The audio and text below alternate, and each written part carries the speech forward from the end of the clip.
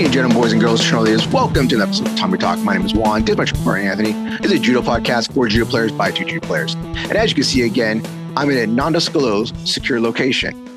So Anthony, how are you doing? Same as always. There's not much to update. Any update with your crazy bulging balls on your wrist and arms? I think I already mentioned I'm not going to be able to have it looked at until after I come back from Ireland.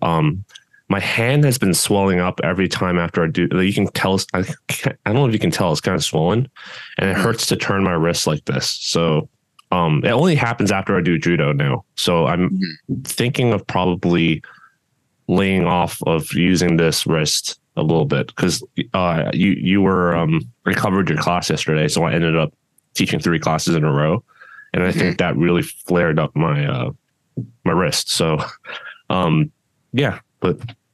we'll get it sorted out. Maybe it's just carpal tunnel. I don't know, because I've been working a lot on the computer lately too, so it could be that. All right, okay. Well, I'm glad to see you're still alive, and thank you for covering my class. Yes, had a situation happen, so I had to take a day off. But let's get to some interesting judo news. So here in America, as we talked about before, we've been talking about the thing about how the American Judo Alliance has broken up and how USA Judo has been seeming to be using Jimmy Pedro's American Judo system to hold more tournaments. Because that's one of the big things about the alliance was that, we could have more tournaments. We'll have USJA tournaments, USJF tournaments, USA Judo tournaments, just more things to compete. Well, something that's happened lately, and I've talked about this during our episode, is that I've noticed that Jimmy Pedro's American Judo Alliance, American Judo System, they're holding tournaments now. They're got sanctioning from USA Judo. So they're going to have a big tournament. They're in the summertime. It's going to be July 4th. It's a USA Judo tournament, 4 points. That's what I saw in the paperwork, that they're going to give them points for this tournament. I didn't see if it was for adults or juniors. So it could be for both of them. It could be for only juniors. I don't know. I just want for adults. I bet. I don't know. I should look into that more. It's going to be in Paterson, New Jersey. And do you know what the name is? You already know what the name of the tournament is going to be. You already told me. You told me a story already. So some of our fans some of our viewers might already know what the name of this is. And me being a big wrestling guy, I think it's hilarious. And I'm pretty sure that I'm surprised they haven't got sued yet. The name of this tournament is SummerSlam. Don't these trademark kind of things go state by state? I think it's the U.S. trademark. I don't think it's a state trademark. Okay. All right. It could. I don't know. I think it's probably.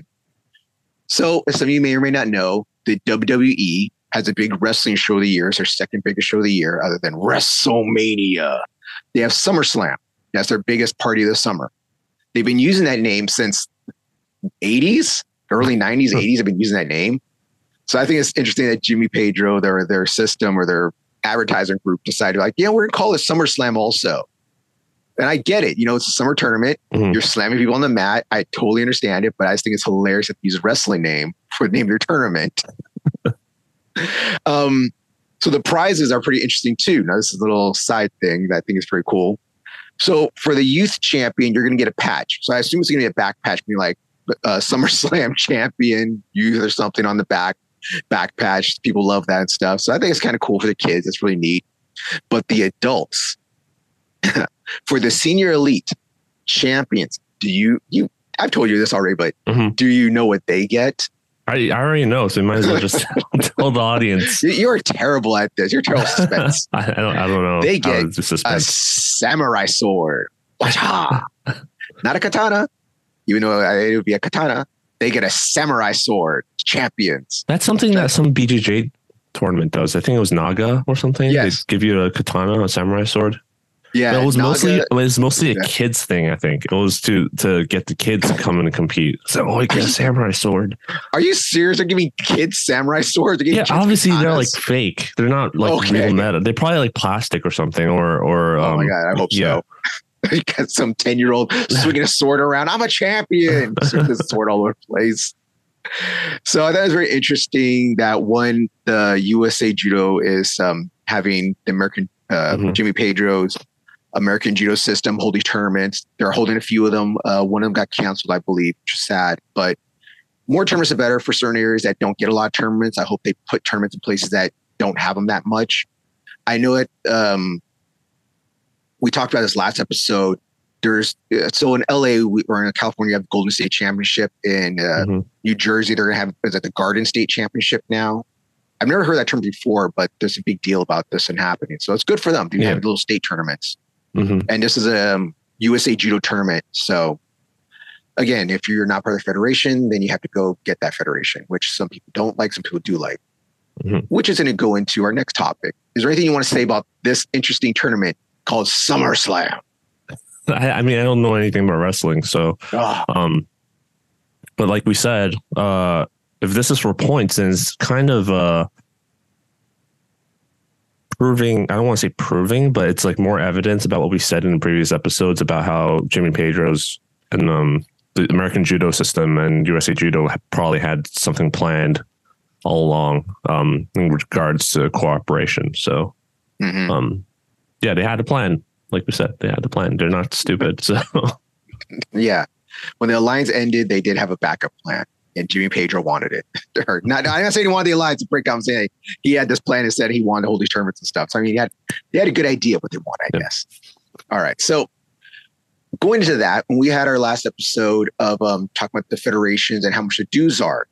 Now here in the U.S., there is the USA Judo. That's the main one that is an alliance with IJF and stuff. That's where we send our international competitors. They're the ones that deal with all this stuff. So they cost, it's 100. Well, it's normally $100. And then there's USJF and USJA. USJF right now regularly is $70.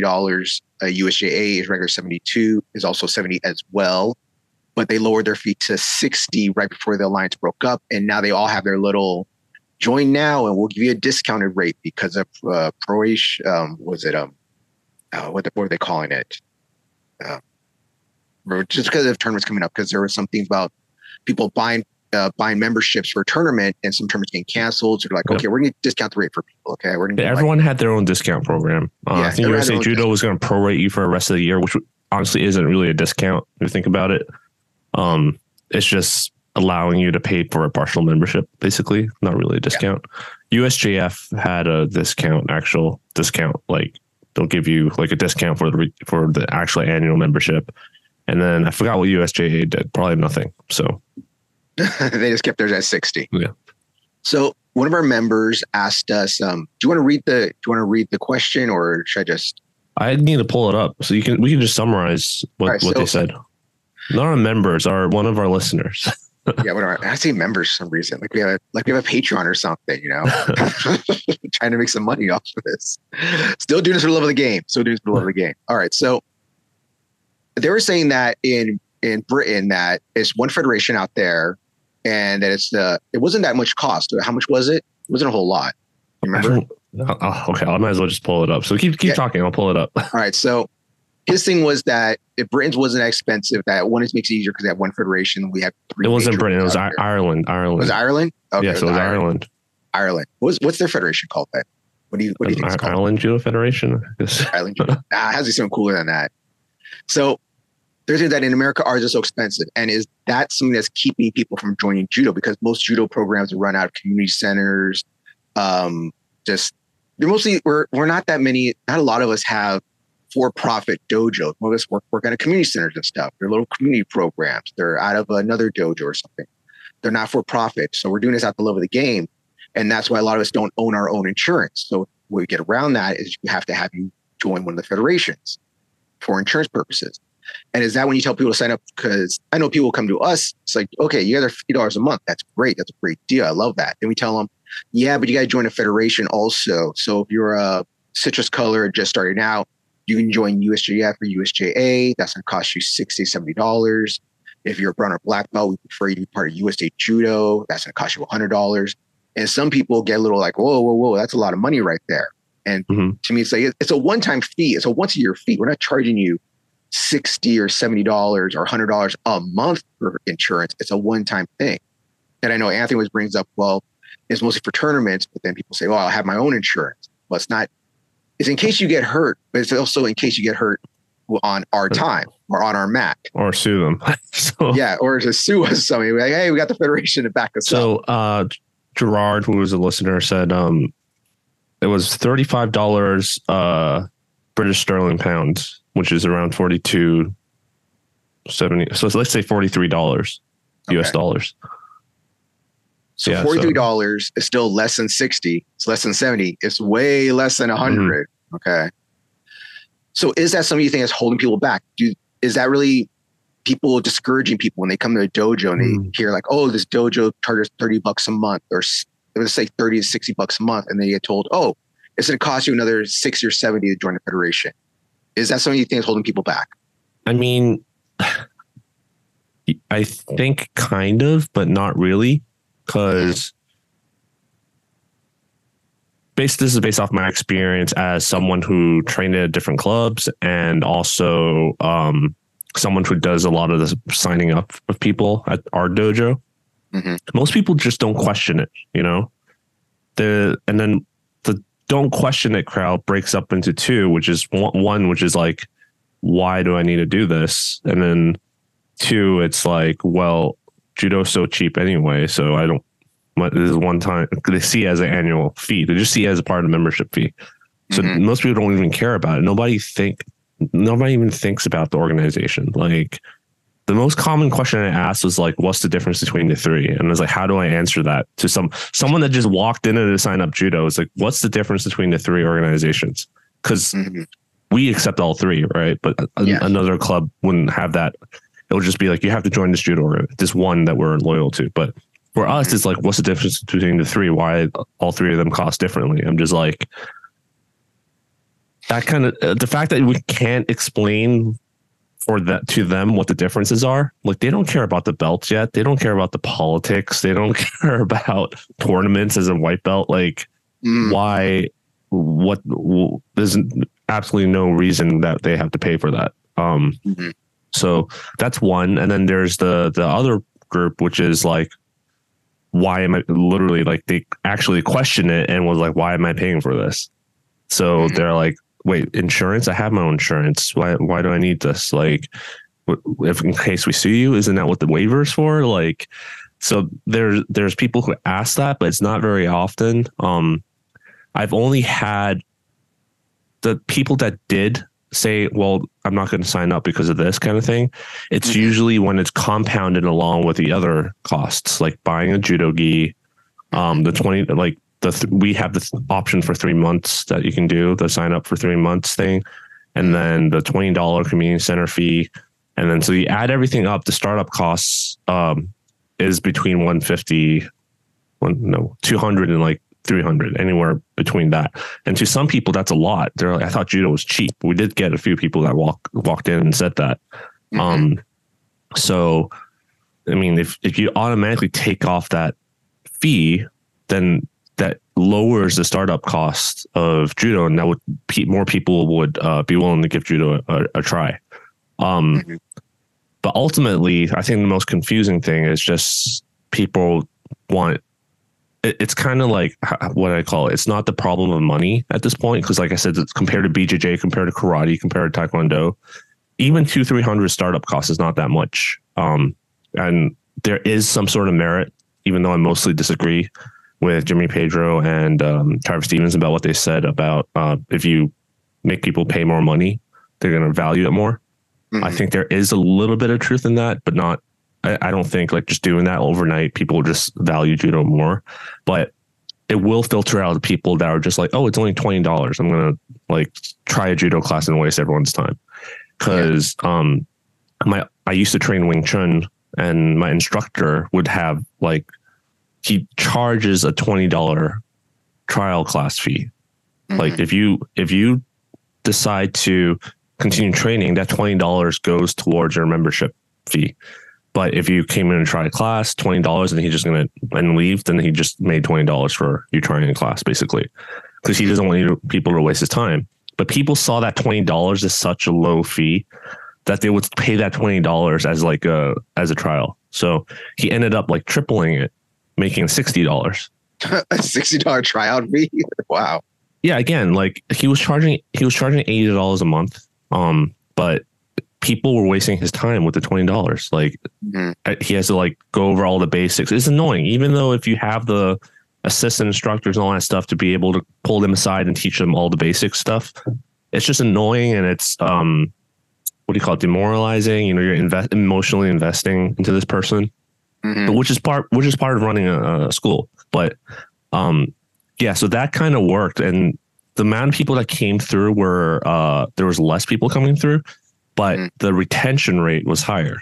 Like the people that did walk through, they were more serious about giving Wing Chun a fair shot. So I think there is that kind of factor, kind of thing factored in, where if you lower the cost, the startup cost, there will be more people coming in, but there will be more people come in, but more people that don't take it seriously, basically, in terms of starting, trying it out. The other part is, I think it's kind of like a service, kind of like why most people pirate things. Pirate? Who does that?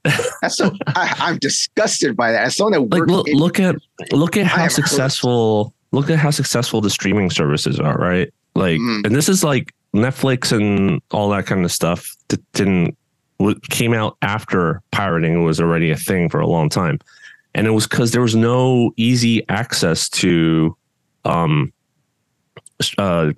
Basically, when you make something easy enough to sign up to consume, and you're providing a service that's good, people will sign up for it. Like I signed up for Netflix.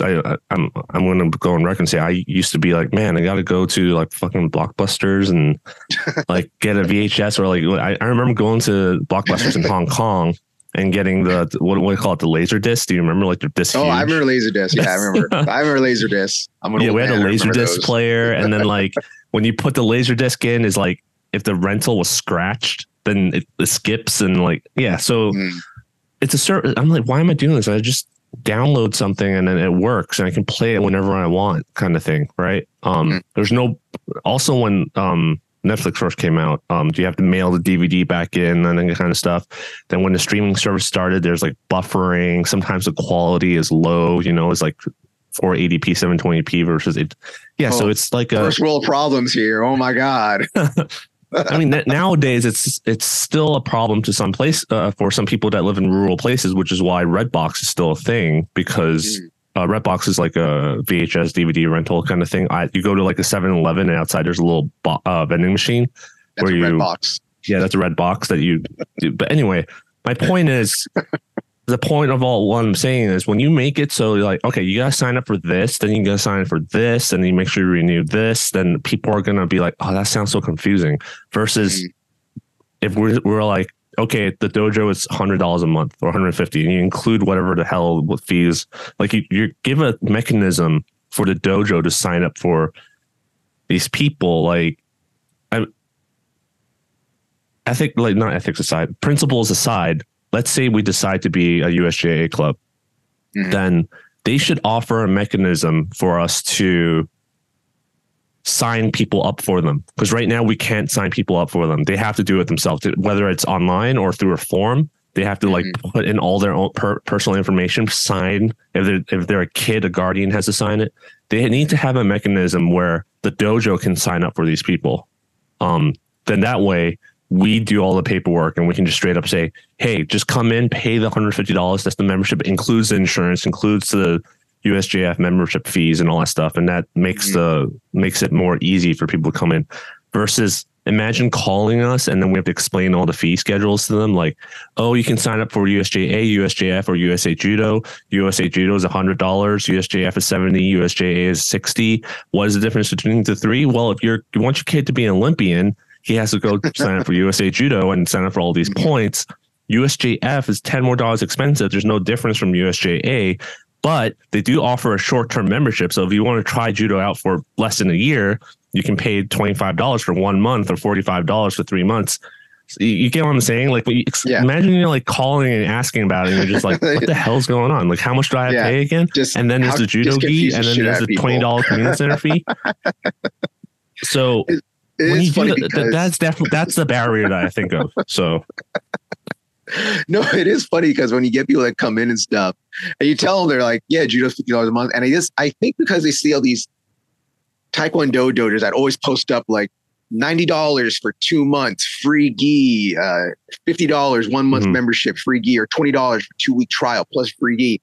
It's always for me, sometimes it's always those two things. It's always the federation, which confuses them. Some will get that. They'll understand for insurance and stuff. But then it comes to gi and they're like, how much is the gi going to cost? And you tell them like, $50, $60, depending on how big you are and stuff. Yeah. They're like, what? I was like, you can buy one online if you want on your own and stuff. And then come with the BJJ or something.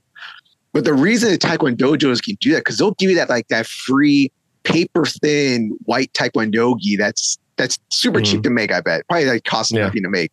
So that's why they give them for free. Those things are like paper thin. You can buy a cheap judo gi. But then if you love doing judo, you enjoy it, you're going to find another one anyways. That's what all of us do. We don't find 10 gis anyways. But it's just, that's the one that always catches me. Like federation stuff will be like, okay, a little hesitant.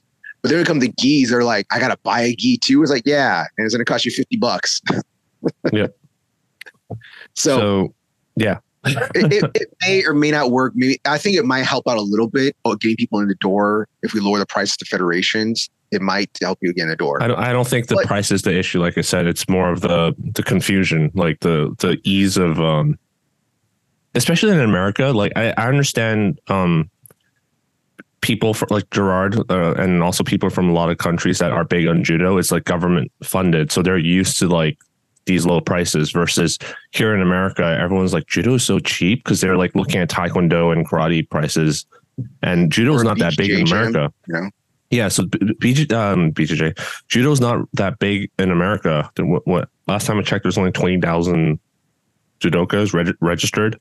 So even if you increase another 10,000, 30,000 for unregistered people, but then there's also people who registered, like tried a month and then quit. That for the rest of the year, they're counted as a registered judoka. So got him. Yeah, so I don't think there's that many people here. So people are used to paying more here. It's just kind of like how Starbucks costs more abroad, like similar thing. So so another part of the question, the second part was that, so I guess in his judo federation, there's discounts that come with it. And it's pretty interesting because I'm a SAG actor, and there's supposed to be certain things with SAG that you get the SAG discount. So say you're this judo federation, you're a judo member. That means you get maybe a discount at this judo gi place. Okay, let me do this SAG. So I'm a SAG actor. I'm part of SAG. That means that I go on the SAG website. There's supposed to be certain discount places. Now, most of those places don't honor their thing. That's what happened with me. They don't honor the negotiation. They don't honor certain things. Like I'm supposed to get discounts at certain hotels. I'm supposed to get a discount at AMC theaters. But AMC changed their thing. So now you can't just buy one ticket or 2 tickets. You could buy like a bulk of tickets for like 10 tickets or something now. It's really weird. And now SAG will just be like, oh, well, we're getting rid of the SAG discount. So now just go onto Union Plus and go through there and just go through your SAG membership to get union discounts. So what he was saying is that in his country, that if you join a federation, there are discounts like that. So maybe it's this gi company will give you a 10% off your gi or 7% off your gi. You get discounts at this place, you get discounts at that place. I'm not sure exactly. What else kind of interesting thing to me is that, do you think if maybe the federations did that, would that maybe increase people joining or get more interested in judo? As far as I know, USA Judo does that. How other than the American judo system, how that's combined now? They actually do. They don't list it because it changes all the time. And honestly, for example, I just tried to look it up as you were talking about that, and I can't find an official list, probably because it changes all the time. But the most common discounts you get is like Marriott, hotel, airline discount kind of thing. And honestly, the discount's kind of a joke. You're better off like using other discount programs, I think. But they're usually like, stuff that helps athletes travel and compete kind of thing. They get like a slight discount. But then if you don't know about it, no one knows about it, no one's going to be using it. Well, that's the point. So should they advertise it more? Should they put it out there more? Yeah, but then advertising, like I said, it takes, I'm sure it changes all the time and there's all these strings attached, and sometimes they would just rather not. This is what I think. Okay. Mm-hmm. If you're like, you get like a $10 off your airplane ticket, like, do you want to advertise that? Would you say like, get $10 off your plane ticket? You get 0.5% off your airline ticket. Would you advertise that, or would you rather say sign up for USA Judo and you get various membership discount benefits with various sponsors? Like, well, then there should be a thing on the website front page when you log in, or you just go to the website. Okay, not even log in. Just go on the website and say like there's a discount page. Okay, and you don't got to tell me what the discounts are. Okay, let me give you another. That way I have to go to. Oh, hold on. Let me finish this damn joke. All right. Then I have to I sign up, log in, go to my page, and then from my page I can go to discounts, and then I see what cheap discounts I'm going to be getting. For those who went to college, you remember those education discounts you get for MacBooks and Apple products?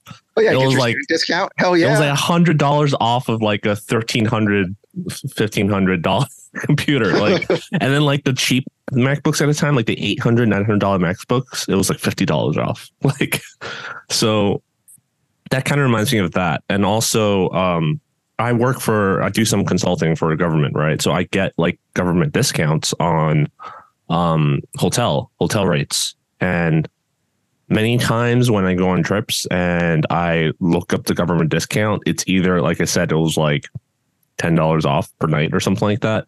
But then there's like, oh, you don't get points for your stay or something like that. Your points. That you either love that your points, or if you don't use the government rate and you buy the non-refundable rate, it's always going to be cheaper. I remember it was something like that. So I never ever use that stupid discount that comes with the government benefit thing. So, so that's how I feel about most of that. And Gerard didn't really mention what kind of discounts I think you get. Yeah, provides discounts with various restaurants, accommodations, and shops across Northern Ireland. So, restaurants would be nice. I would use that if it's like not TGI Fridays, But, it's Denny's. You get 10% off at Denny's. All right. Maybe. Hey, Denny's is a very common American place. Denny's, not Japanese Denny's. American Denny's. It's a very common place I actually go to. That and IHOP for post weigh-in. Post-morning weigh-in breakfast. At don't lie, Anthony. You're a Waffle House guy. Don't lie. I see the Waffle House all the time. I've never been to a Waffle House. Late night Saturday nights, Waffle House. I see you there all the time, causing trouble. All right. Don't lie. Yeah, but the key thing, is there anything else you want to talk about a discount? Because I want to talk about the key thing that Gerard mentions in his email. No, my thing is just if it was, maybe they offered it, it might be an incentive to some people. So you're getting something with it, especially for the more expensive one, like USA Judo. Mm-hmm. To me, USJF, USJA, not giving discounts is kind of fine. But I do know this is one thing it's not exactly the same, but if you do go to tournaments, there usually will be vendors there and they'll usually give like a discount that day. It'll be like a 5% or something discount. No, there's no. I went to USA Judo tournament, no discounts. What I did get a discount was wait until the end of the day when they were packing up, and then they're trying to get rid of all their inventory, and then I got a discount on my blue Mizuno gi there. See, it's a discount, wasn't at the tournament. This guy lived. But that was because it was the end of the day, and you risk not having your size. Like if you wear like a size 3 or size 4, I'm sure like you're not going to get any of that when the thing's over. But otherwise, at the end of the day, I was like, oh, size 6, perfect. So. Mm-hmm. All right. So what do you want to say? Last thing? Yeah. So the key thing that Gerard said was they offer information for clubs on how to maximize social media and local presence. Yeah. So not sure how it is with yourselves, but committee members can be parents or Q grade club members. So we find it gives buy-in from families and all members as committee members and volunteers. That's a really, let's break it up into 2 parts, right? So 1, they offer information for clubs and on how to maximize social media and local presence, local press. So I guess presence or media, newspaper. I don't know which one, but so we mentioned that how Judo Canada has a Tatami loan program, and they have all these resources on how to start your own club, how to they offer like assistance to lend you tatami mats, essentially, kind of stuff. Maybe like help you navigate how to start your own business, how to start a loan, get a loan, and all that kind of things. I don't think USA Judo or any of the federations do that, right? As far as I know. Yeah, as far as I know, I don't think I've heard anything like that other than the programs that like how out here we have the LA 24, but that's not let's not talk about that. So yeah, okay.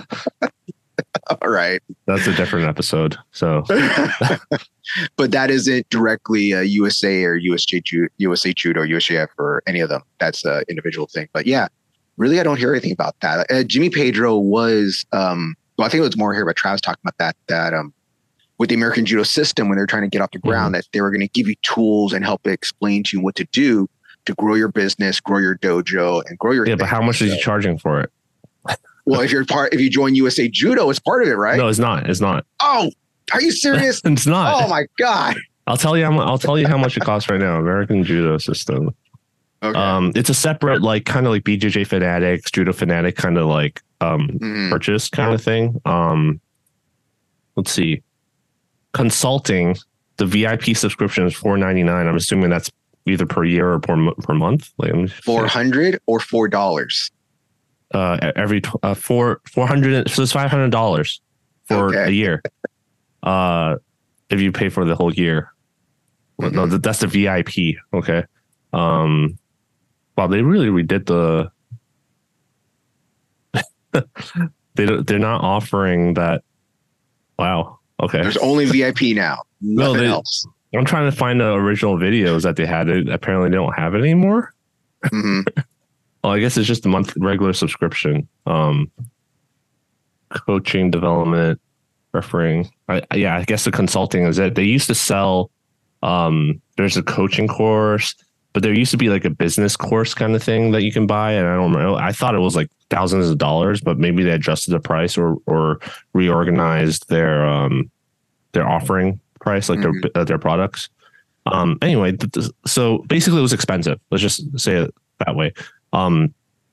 Versus if you want to grow judo, like, why would you not spend your money on that versus spending money hosting tournaments? Like, I would not understand.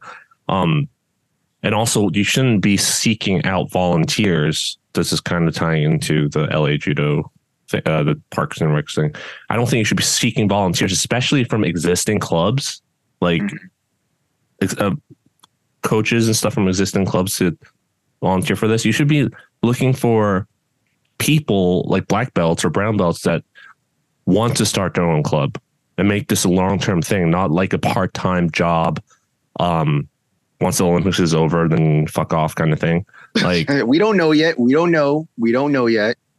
Yeah, right. But these are these. Yeah, so why won't they help them start businesses or these programs? I really want to bring on my old sensei on to talk. I keep saying that, but I keep forgetting, because he basically started his own after school program and used community center, and he started his own, I guess, nonprofit or whatever. But you need to work with people like that, not start a program and be like, hey, by the way, who wants to like work for like $20 per class? It was like that's $20 an hour, not like an hour and a half or something. So yeah, that's what I think they should do, is help people who are interested in starting clubs start clubs. This way you have like a buy-in, and also you have a long-term investment into the growth of American Judo versus just like a short-term thing until the money runs out. Does that make sense? Like the funding runs out for the Parks and Recs program. But this is before this is assuming that the money is not earmarked in a certain way, the money that the Olympic Committee gave the USA Judo and City for this. But anyway, that's where our membership fees should be going, not hosting tournaments. So, or whatever I don't know how the tournament finance works, because as far as I know, some of them make money out of tournaments when they host it. So, yeah. Or even teach people how to host tournaments. Like, do you need a black belt? Do you need a black belt to host a tournament? Do you need to be 6th Dan and past Olympic team member, Olympic coach to run a tournament? I don't know. I think that you just need someone with good organizing skills. You have to know 3 katas. Okay. You have to win at least one world championship. The new kata is going to be how to host a tournament kata. It's a tournament no kata. Tournament no kata. Yeah, but it is. So I don't know. It's kind of tough because you want to draw people to your own dojo, not draw them somewhere else. So that's why I see these programs having troubles. Well, at least here in LA, having a little. Well, that's the conflict of interest and crab in a bucket mentality that we talk about. Yeah. It's like someone wants to open a dojo 10 miles away from you, and you feel threatened, and I don't know. That says something about dare you be 10 miles from me. It says something about the insecurity of your ability to run a school or as a teacher, I think. So, so I think it's always the weird thing about it, like I said, it's just, I don't know. I don't want to get into it too much because I don't want to get people mad at me. Like I care. Yeah, but what do you think? Because you talked about recently about getting more involved at running tournaments, possibly at our dojo or or some to start like a Hollywood Judo annual tournament or something like that. So what do you think? Like, do you think? Well, my thing is that since I'm getting older, I'm not going to be competing for as long as I want to compete as long as I can. Like right now I'm in training to go to Golden State Open. But even now I'm thinking like, man, I got to cut a little bit of weight and I'm not dreading it. Before I was younger, it's like, cut a little bit of weight. Who cares? Now I'm older. I'm like, oh my God, I got to cut some weight. I got to start eating right. I got to be doing some more running, put my plastics on, do all this stuff. So I'm like, as I get older and I'm not be able to compete, I want to do something else, maybe help out our dojo and help out the community of here in Los Angeles. And one thing I love is how Mojica has 2 tournaments every year. And I was thinking, why can't we do something like that here at Hollywood? And I was like, we can use our main mat, get 2 more mats. And this is one thing I was thinking also is just, I wanted to promote judo for everybody, but in a better way, in my opinion. And one of my things, like, I see kids, we always complain about how there's no adult competing in judo. Teenagers don't compete enough in judo. Well, it's because teenagers and adults don't like waiting all day for the kids to go. And then they get up at halfway at like 3 o'clock or something, 4 o'clock. We're finally competing. The refs are tired at that time. The staff's tired at that time. And you see people winning with like, oh, that's barely a Wazadi, whatever. Ippon, he went down. That's a Coca. Doesn't matter. Ippon, I'm tired. I want to go home. So one of my things was that I wanted to have like a 2-day tournament or have one weekend's going to be the adults and teenagers. One weekend's going to be for kids. This is something I want to do that I think it will help promote judo in my eyes. I think that'd help out a situation because people always complain about we don't have enough kids. We have enough kids. We don't have enough teenagers and adults. So let's make it easier for teenagers and adults. And that was just something that I was thinking about doing later in life. And we talk about buying mats and stuff, how much it would cost to buy mats. We have at our community center, we have our dojo. We also have the main hall.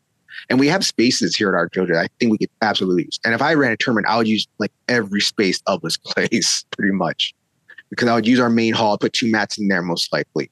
We have the stage where I could do all the staging at. We have the annex building that we could do all the food and have people sit down and hang out at. We have nice bathrooms.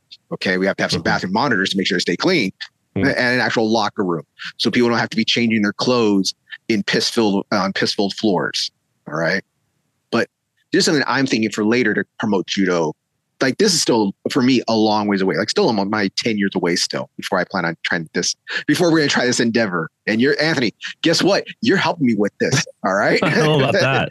Guess what? You're doing this with me. All right. It'd be I was more thinking of like, if let's say a parent of a child just retired and he wants to hold more, or even a grandparent of a child retired and was interested in judo, only did judo for like 10 years as a kid or never did judo before. What if they're like, I like what my grandchildren are doing. I want to start hosting tournaments. They're not going to let you host tournaments. They're going to be like, go volunteer to work at a concession stand. The tournament this other guy, 6 Dan guy is hosting or something. But for something like that, I would say if we have one of our students that his grandfather enjoys what we do, enjoys how we're teaching, and gives us donations all the time.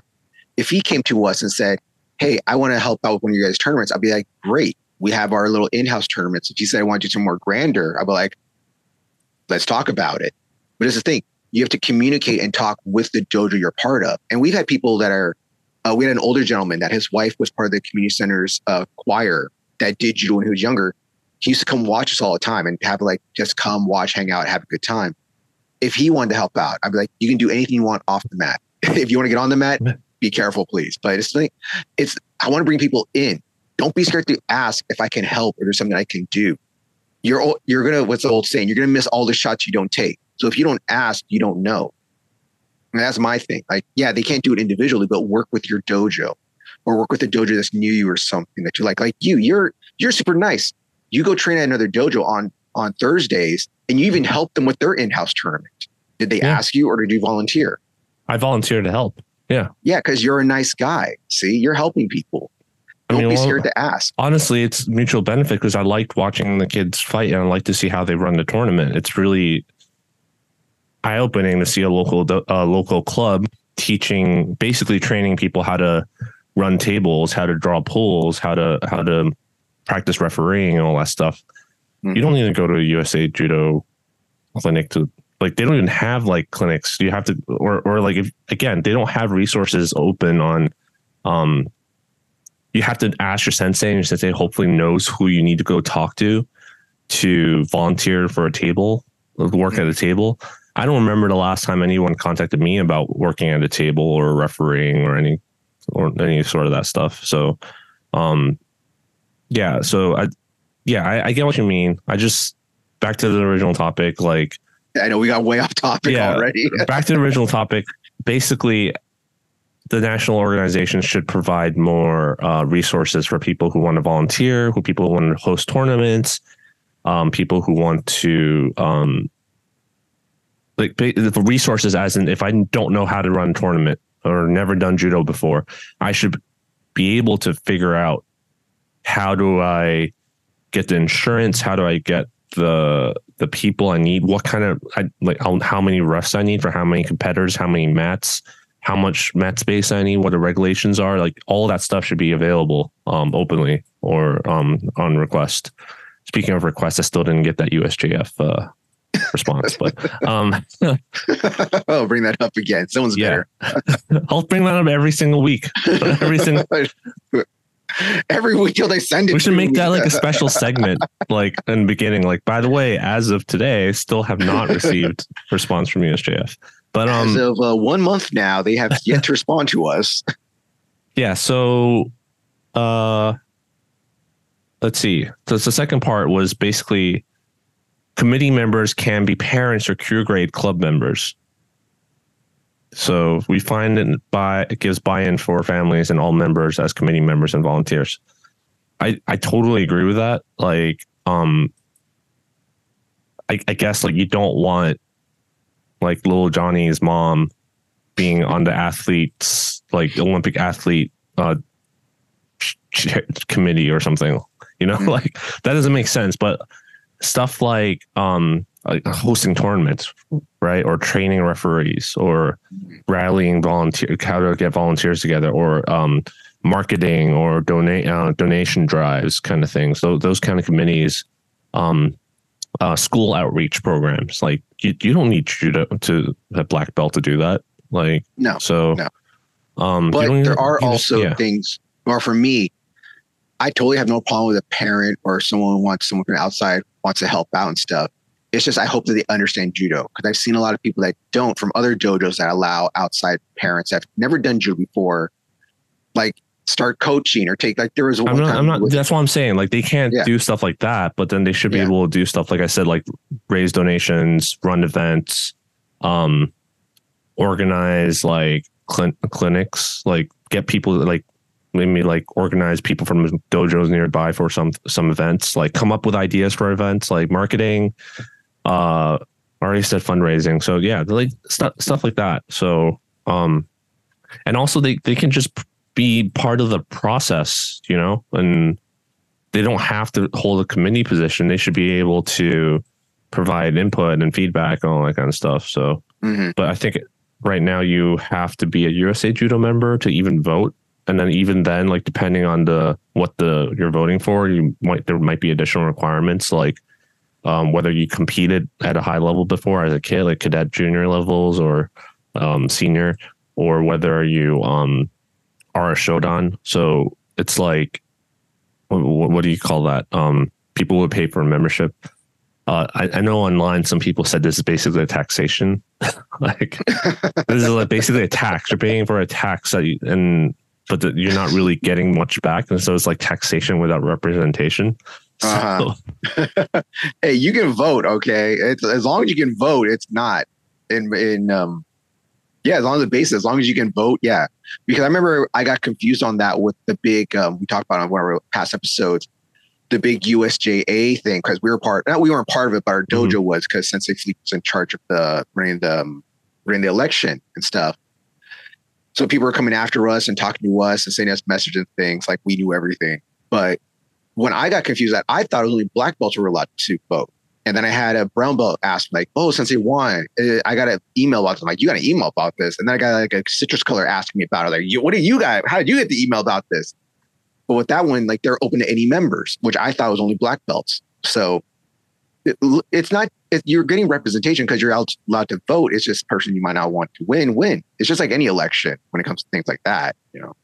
Yeah, I don't remember. I was Googling one day. I forgot which it's either USGF or it was like Udon Shikai or something. So one of them, where I was reading the election rules, the bylaws, and basically your voting power is determined by how many members you have, which would make sense if that's why people are like, oh, you need to sign up for USJF or whatever to join the dojo, because then like they're basically adding more voting power. And I think also if you're a black belt or for each higher dan rank you get like an extra vote or something like that. Like I don't remember what the rules are, but that sounds like, I don't know. I can see why they're doing that, because people who know judo should have like a stronger say, I guess, on judo related issues like coaching. But true. Yeah, I can see that. And athlete development, but I don't think they should have a stronger say on how you market judo, for example, or fundraising.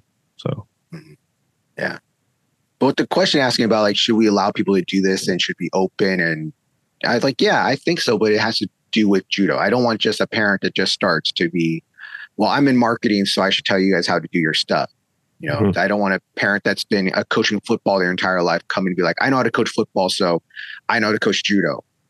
I think that my only thing is that they have to understand and know judo and get judo, you know, because combat sports is something totally different. Yeah. Like I can talk to a wrestling coach and we have understanding, but a tennis coach is going to come in and be like, I don't think you understand how hard this mat's being thrown. You know, it's just, I think they have to have context of what they're getting into. But again, just ask. If you want to be part of something, just ask. What's the worst you're going to say? No, you know, whatever. Yeah. All right. So do you want to go on to the next question? But you said just ask, but part of me is like thinking they need to make it more open and welcoming. Does that make sense? Like if you're asking for people to volunteer, why would you make volunteers ask to volunteer? You should be like, hey, we're open to volunteers.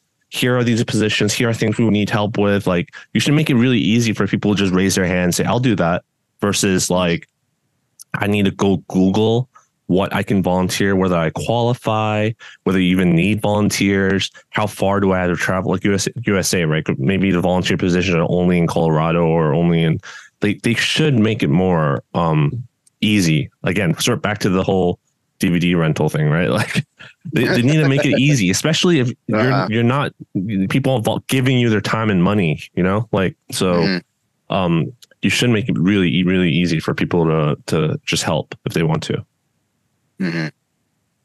So ask and make it easy. Ask for volunteers too every now and then. Yeah, imagine if we ask for volunteers at our tournaments or something, and we tell them, by the way, we're not going to tell you where the tournament's being held. Figure it out yourself. I know you're volunteering, but it's somewhere in California.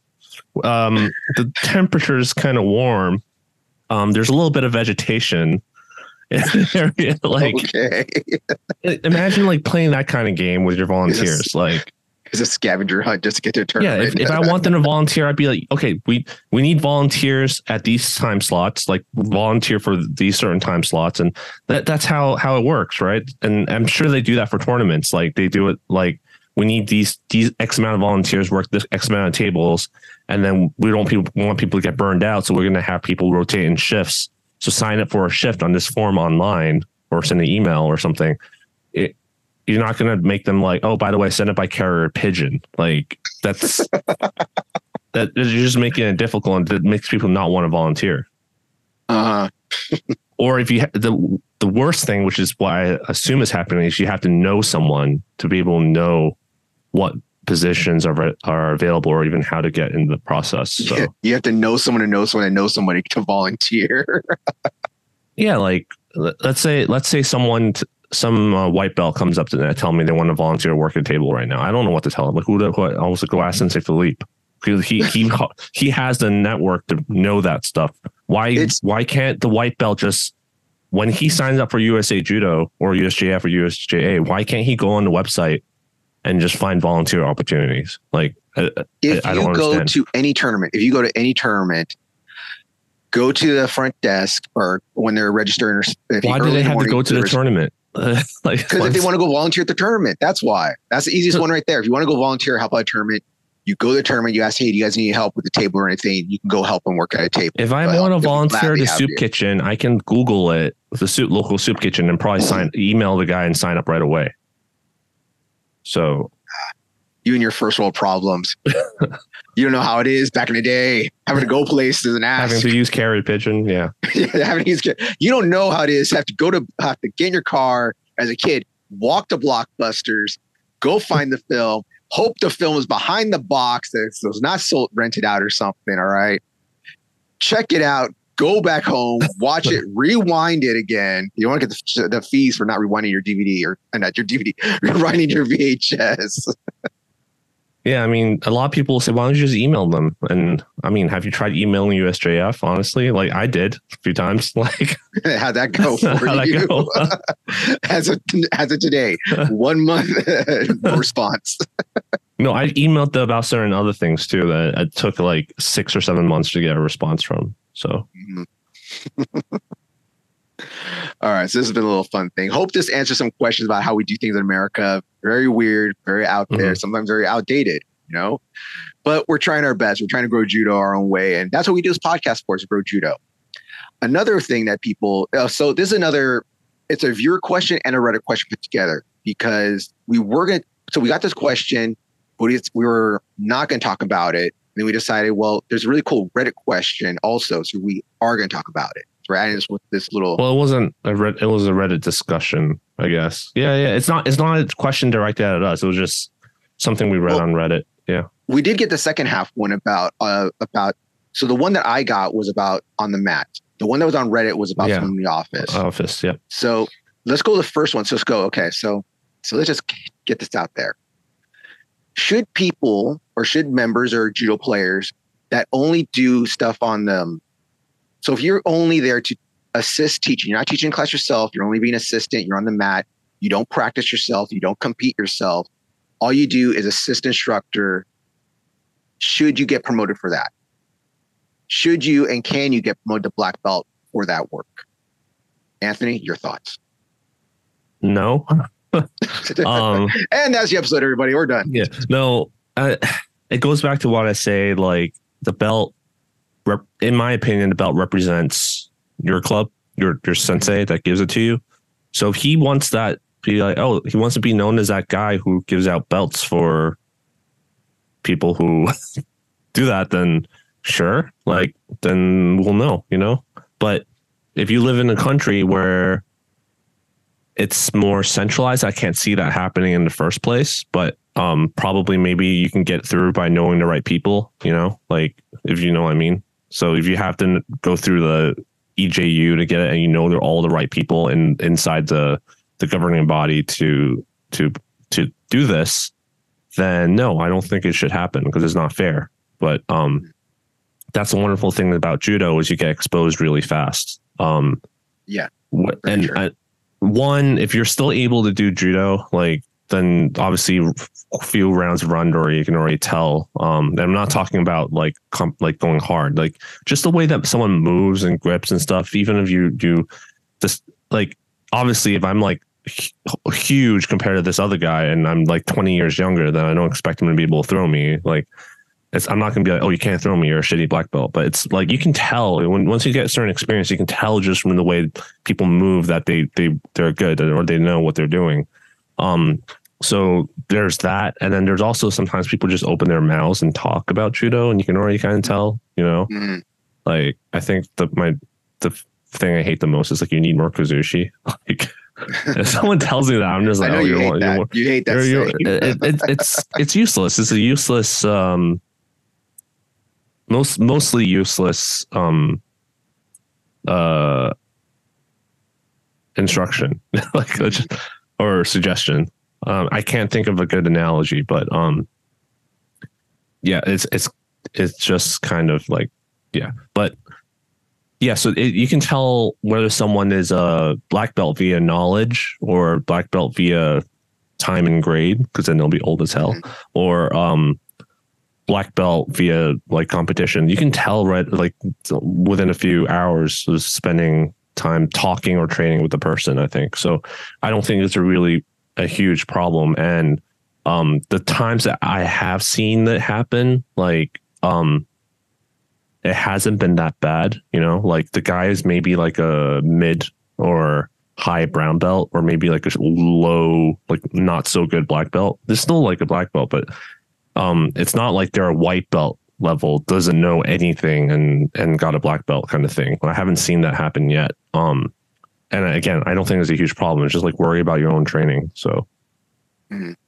now, for me personally, I'm not a fan of, if you're not putting in the work, I don't think you should get the promotion. That's just my thing.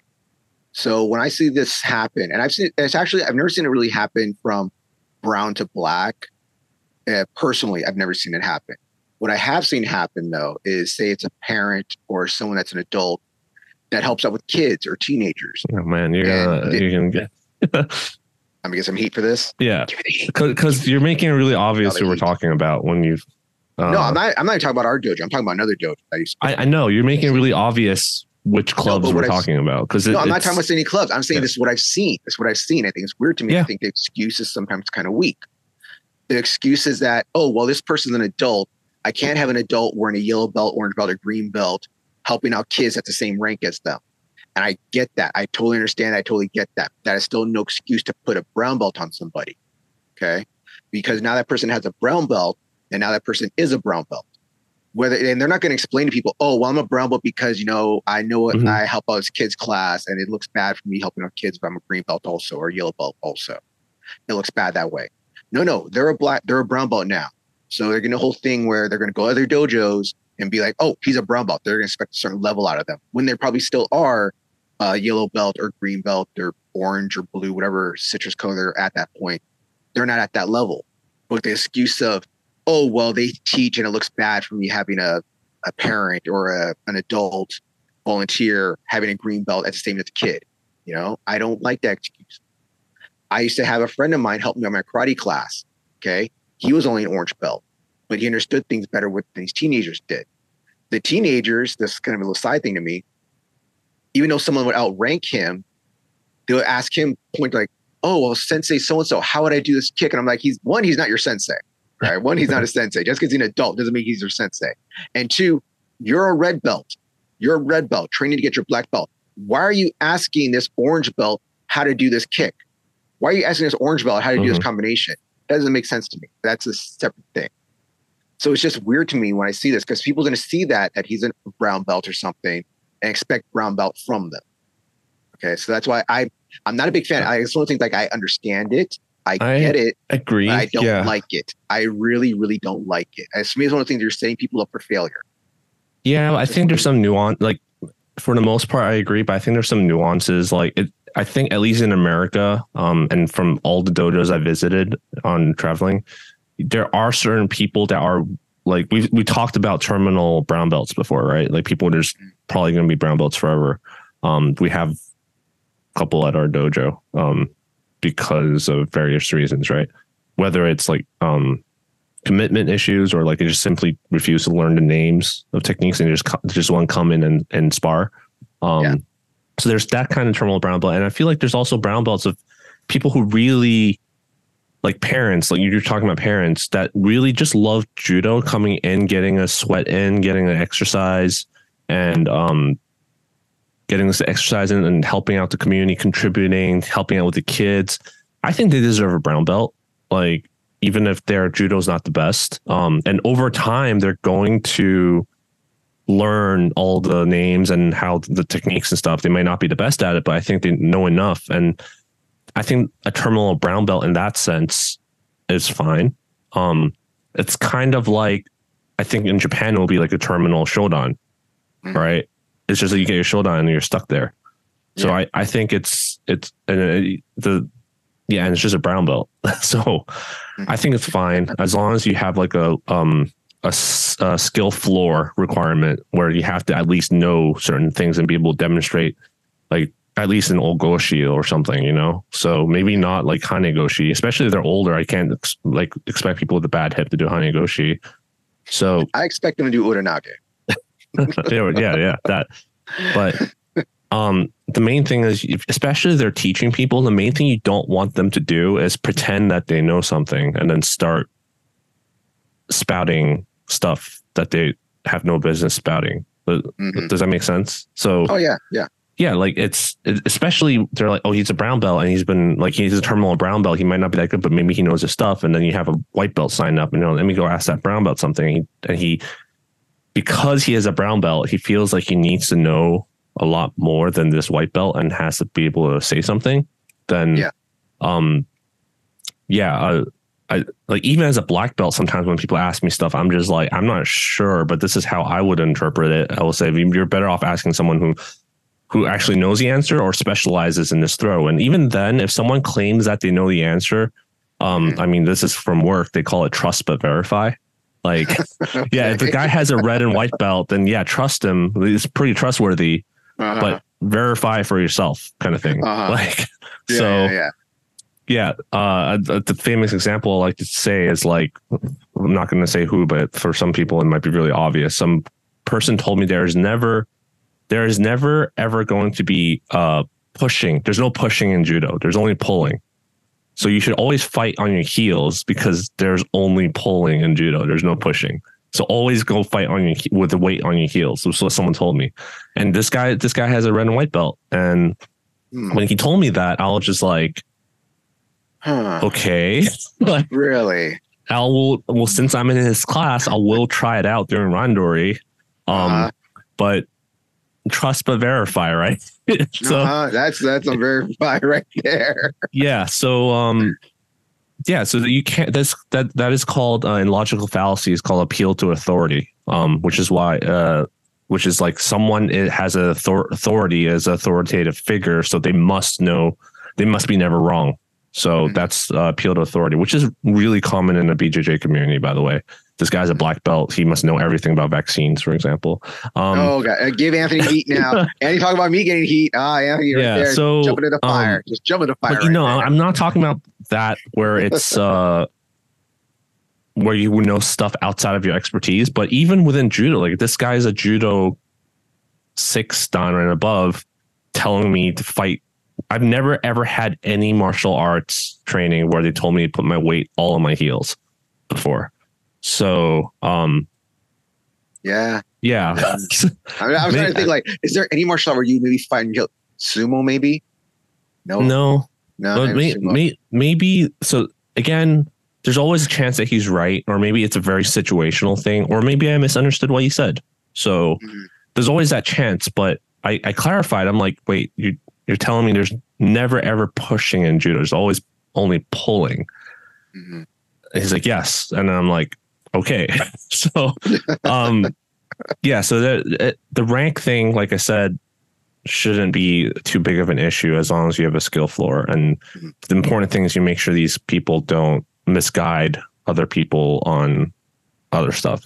So, so for me, which is the problem I'm worried about. Back to the office thing, like, well, that's not the volunteer thing. The volunteer thing, not the office thing. Yeah.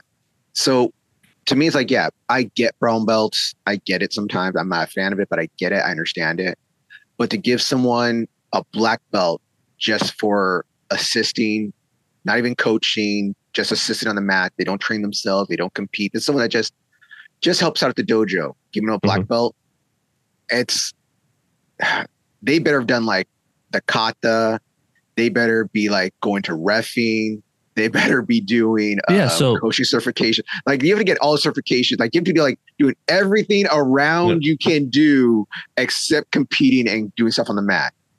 Like to me, it'd be like very strict of like, okay, you have to do all this. You jump this big ass hoop. You jump this big ass hoop. So you're talking about people who don't train at all, though, basically, and don't get. Like you're talking about assisting in judo, so they're still they're still participating, and refereeing and volunteering to all provide time and grade reduction, which I'm okay with. I think but I think the second part you want to discuss was basically people who literally don't train at all and just that'd be the second part. That was the Ritter question. Okay.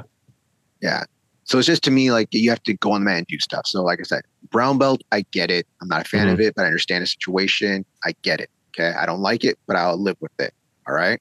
Compromise. What life is all about, compromise. So the second part of the question was that, well, we have it was a Reddit question. So it was about if somebody only does office work. Because the right question was that there's someone at my dojo that only does office work was they going to get promoted to black belt or going to get another promotion to black belt? Was it? Get promoted to black belt. So they went. I think they went from Yon-Q or Gold-Q, which is like third or fourth Q, which is depending on your federation, it's like orange or green belt or blue belt, to black belt without stepping on the mat for over years. Mm-hmm. So it's a very interesting Reddit question because you feel for people like that. You feel people that can't get on the mat. You don't know if it's like health related, just back hurts, feet hurt, arm hurts, something they can't do it, but they want to be part of the dojo still. So that you feel for them because they want to be part of the dojo. It's like, I'm going to go do office work. I'm going to sign people up. I'm going to do some office work, do other things, do things around the dojo. But if they never get on the mat and they're not doing any of the work and they're not even doing the coaching and other stuff like I was saying before, I don't think they should get a black belt. They can get a gift certificate. They can be praised. They can get like a handshake, get a gift. Like I said, give them something. A plaque. Not a black belt. A plaque, maybe. Yeah. People love plaques. I love plaques. Who doesn't love a plaque? Give them a medal or trophy. Ooh, a trophy. I love trophies. Give them that. But they don't deserve a black belt. I'm sorry. Some people might get mad at me for saying this. It's like, when I do my part, but you're not doing your part on the mat. There's no black belts in office work. Might be. I don't think so. Are there any black belts in office work? Someone let me know. Yeah, I mean, there's honorary black belts. They're just given out all the time, right? Keanu Reeves has one. But even those ones scare me because you get the guys that are honorary black belts and like, but take it to their head. Here's what I'm asking you: how many times have you seen someone given an honorary black belt actually wear it on the mats? Keanu Reeves, Sean Connery. He's never worn it on the mat. I'm going to name another name, but they know us too well. No, I just think people who get honorary black belts aren't gonna. They're the type of people who deserve that honorary black belt and don't wear it on the mat. Like they realize it's a different thing. If you give someone an honorary black belt, are you actually handing them a black belt? Because they could put that black belt on. They could, or you get a certificate. I think that's something that they would just hang up, I don't know. I think people are kind of like an honorary doctorate, on those universities that give it out. Yeah. You wouldn't like, you wouldn't say like, I went to like get a PhD, right? So I think that's complicated. I agree. If you have to at least step on the mat, I think you don't have to. You just have to show up. I think some people say you have to at least do some uchikomis or nagekomis. I think you just have to show up and participate. Like do some newaza with people or like help out the beginners. Like I think you just need to show up and do your time and grade. So because a lot of people will be like, well, they're not doing judo, blah blah blah. But for me, it's like you're contributing to judo because that's basically 6 dan and above. That's basically what it is, right? You're contributing to. You're teaching, you're coaching, you're writing books, making videos and stuff. There's other things you can do, but they're doing judo. Yeah, now, so something related to judo, like just has to be. You can't like you can argue office work is, but I think you have to be on the mats. I definitely think you have to be on the mats. You can't argue office work is judo. No, I'm saying you can argue office work for the judo club is contributing to judo based off of the previous what we said about giving back, contributing to judo. But yeah, I think definitely you have to step on the mats in one way or the other. in your dreams, maybe. You gotta get on the mat, do some Chikomis at least, do some randori. But there's other things you do. If you're too hurt or injured, or like there's something else you can't do, like you can't take falls no more, and you can only do office work. Like I said, you can go be a ref. You can go help out with the kids class. Help out with the kids class. Yeah. What's a kid gonna do? Throw you? Nah, kick the kid out of the Ashiwaza the shit out of him. All right. Yeah. But okay, so like I don't think there's too much to talk about that. It's not very. We both feel the same about it. So how do you even defend it? Is what I'm saying. I don't know. Let's hire someone to work the front desk and give them a black belt after 2 years. Let's hire some intern. At least 5 years. Okay. You get 5 years of office work. Here's a black belt. Here's your Shodan. Good job. Yeah. So with that aside, what do you think about having like just like honorary black belt, right? Like that, but something that is different. Like what do you call it? Gracie combatives or whatever. They do a thing called like Gracie. It's like a self-defense belt, and there's like a white stripe through it, like a white line, kind of like the white line through the women's belt in Japan that they sometimes still give out. What do you think about having something like that? Like, so when you see someone with that, like a brown belt with that stripe or whatever belt, or like maybe a pink belt or something, I don't know. When you see that, they're like, okay, they've been around for a while, but they're just not like a fighting like thing. Also, like another thing that BJJ does is, the black belts, they have a red bar usually. I think like there's some schools do a white or a blue bar, which denotes they're not an instructor. They're just there to train, or they're only a competitor.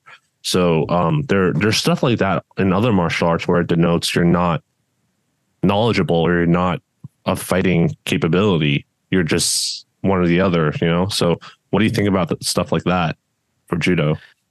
See, I think that stuff is interesting because I did have a talk because I've seen a lot more videos, a lot more pictures of people with white bars. I'm like, what is this white bar? I've never seen this before. Where does this come from? So I asked a friend of mine, like, what is this? And I asked you and asked some other friends, like, oh, it's because they're competitors still. I was like, so why don't they just wear the red thing? Why do they have to put this white bar? And they're like, no, it's to show. But I guess it's kind of like how if you go to a clinic and you see the older gentlemen wearing their candy cane belts, like, okay, I can't go get him. I can't go grab him. Because usually they're just there to help out, assist, and watch. They're not there to compete or not compete, but not there to like be thrown and do things to or get things done to them. To me, I have no problem with someone being a casual judo player. I've always talked about it's okay to be a casual judo player. I'm so traditionalist. I'm so old school. I don't like these changes things. Like I'm not a big, I might get heat from this from people outside. I'm not a big fan of the checkered belt. Okay.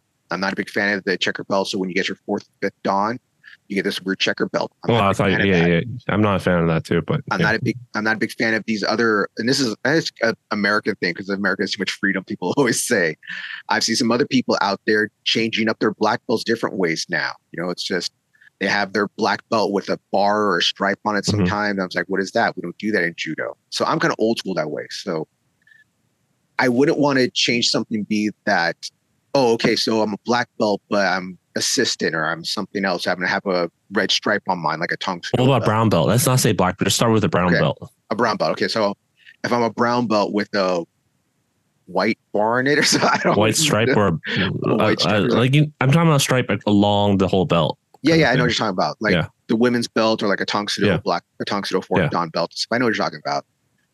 I'm just old school. I just don't like that. You can just tell someone, hey, I'm just a part-time man. Hey, I'm just casual. Tell people that. I think it's easier to say that than to. Yep. It would be easier to have a belt just to look and you can just differentiate. I get that. That's the whole thing. You have to just change judo culture. You have to get that to all the federations to understand that or get them to bring it out. It's just too much work. Yep. I'm conflicted about it. I'm conflicted. So if it does happen, like if someone does do that, I wouldn't be upset about it. I'll be like, okay, I can understand that. Cause like you said, it's easy to see someone because you have like brown belts that are like junior world champions or like competing at that super high level. Then you have, like we said, like a brown belt senior, this guy who's just been there for like 20 years, that's just doing recreationally. So I think it's good to have something that will close that that gap on what the belt represents. Because let's be honest, right now the belts don't really represent stuff really well. Let's just say that. Well, it's a funny joke because how we'll have some of our citrus colors will compete, and traditionally it's just like all white's white. All citrus colors are white to brown. So you go to these tournaments that are just okay. All in these tournaments are just like okay, they're white belt division, brown belt division, black belt division, and you don't know if that white belt is just starting white belt, 6 months white belt, which 2-year white belt, or just about as good as brown belt white belt. Yep. You know, you never know. So yeah, I think it would be nice, but on the other hand, I think it'll be too much. You know, just it makes it look. It's just kind of weird. I don't like it. So I'm leaning more towards not having that. What I do like is how in Japan you do need a like instructors would have like an instructor patch on their belt or their gi. So people know I can go to ask that person for questions, you know. I get that. I like that too. Yeah. I think it's because then you would know, okay, I probably shouldn't ask that guy who's like most likely a really good competitor, but doesn't know the names at all. Like, you know, they give them the wrong name or give them the wrong explanation of some stuff. So I do like the instructor thing where it's like not all black belts are instructors, but that's not true in America's sense, you know. So in right now, the current culture is as soon as you get a black belt, you're able to teach. So yeah. Sad but true. Sad but true. All right. So is there anything else you want to talk about during these questions? I think we answered some questions, but also added some questions too. Yeah, we did. We opened up a barrel of can of worms. I was gonna say a barrel of monkeys. Barrel of monkeys. Because things got crazy out here, man. I got behind me right now. It's pretty nuts. This non-disclosed location has got nuts on it, right? All right. So anything else you want to add then? No? Yes. Yeah, I think I haven't watched John Wick 4 yet. I'm waiting for I hate going into movies. So hopefully I'll be able to watch it soon and talk about it. If anyone else has watched it, I'm interested in your feedback. No spoilers, please. Maybe we can talk about it. No spoiler guy. Maybe we can talk about it the next episode because I think it kind of does go into what we talk about. We plan on talking about it next episode. So, all right, so it's a 3-hour movie. You know that, right? Yeah, that's why I hate going watching in the movies because if I watch it at home, I can pause and go pee and go get a drink or something. They bring 2 cups with you, you know, one for drinking and one for peeing. Man, especially as an athlete that hydrates a lot. As I get older, I can't hold in my pee as much. So it's not my prostate. I promise, it's not my prostate. But they drive it instead. I just drink a lot of water. I just drink a ton of water, and I hate the fact that I have to go in a movie theater and hold my pee in, not drink water, pay for overpriced concessions and stuff like that. So, you pay for concessions? I usually sneak stuff in my jacket, you know? Matinee show, sneak stuff in your jacket. I try to obey by the rules. That's why it's easier for me to just not go than to break the rules and all that kind of stuff. I'm not breaking any rules. What, I can't bring food into the theater with me? No, you can't. That's why they check your bag sometimes. They never check my bag. Oh, they don't check me. Maybe they changed, but I haven't been to the movie theater since I think the last movie I saw was Interstellar. That was a long time ago. That's a while ago. And then the time before Interstellar was like one of the Harry Potter movies when it first came out. So, because the girl I was dating at the time wanted to see it. But yeah, I don't really go to the movie theaters very often. So, but they might have changed the policy. I love going to the movies by myself. Usually first showing of the day. That way there's no one there, or there's like very few people there. There's like me, maybe 2 other people. That's the best time to go. No noise, no one bothering you. Great. Cheapest tickets of the day too. All right. So with that, please remember to like, share, subscribe. You can follow us at Tatami Talk at Gmail. Oh, I'm fucking up on this shit, okay? My throat got a frog in it. Please remember to like, share, subscribe. You can follow us at Tatami Talk on Instagram. You can follow us at Tatami Talk at youtube.com. You want to send us an email message more of your Why you just skip that? Because you messed up already. Did I? Yeah, I'll handle it this time. I'll handle it this time. Don't forget to like, share, and subscribe. No, hold on. Okay.